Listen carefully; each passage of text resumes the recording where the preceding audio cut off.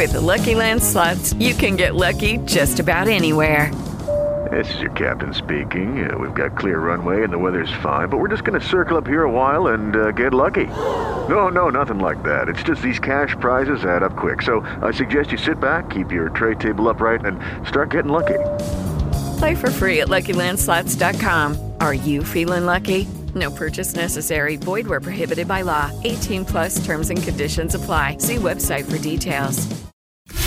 All I need's a little love in my life. It's Toby and Chili's Crazy First Dates. From Westminster, welcome Corinne to tell us all about her crazy first date. Tell us what happened. So this was 8 years ago. Was at a restaurant. I saw this really cute guy, and one of my best friends used to work with him, so he got my number from her.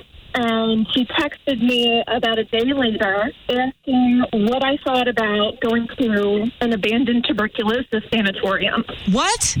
Wait, first of all, what is that?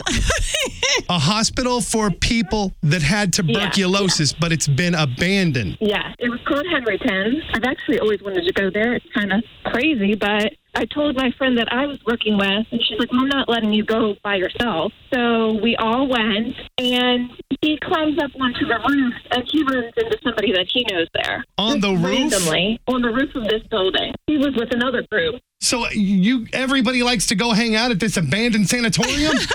Yeah, I guess so. It's really crazy. Y'all people got some weird fetishes.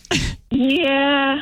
I don't understand. Like, what did you guys do on this date with all these people around? Yeah, how is there any romance to this first date experience? Well, actually, it did get a lot more romantic after we left. We went to Denny's because it's very late. Denny's open 24 hours. You can always count on Denny's. Yeah, so we get some food, and then he actually took me to where he works, this restaurant, and we went up on the roof and watched the sunrise. I'm impressed that you stayed with him through the whole sanitarium business to watching the sunrise and everything.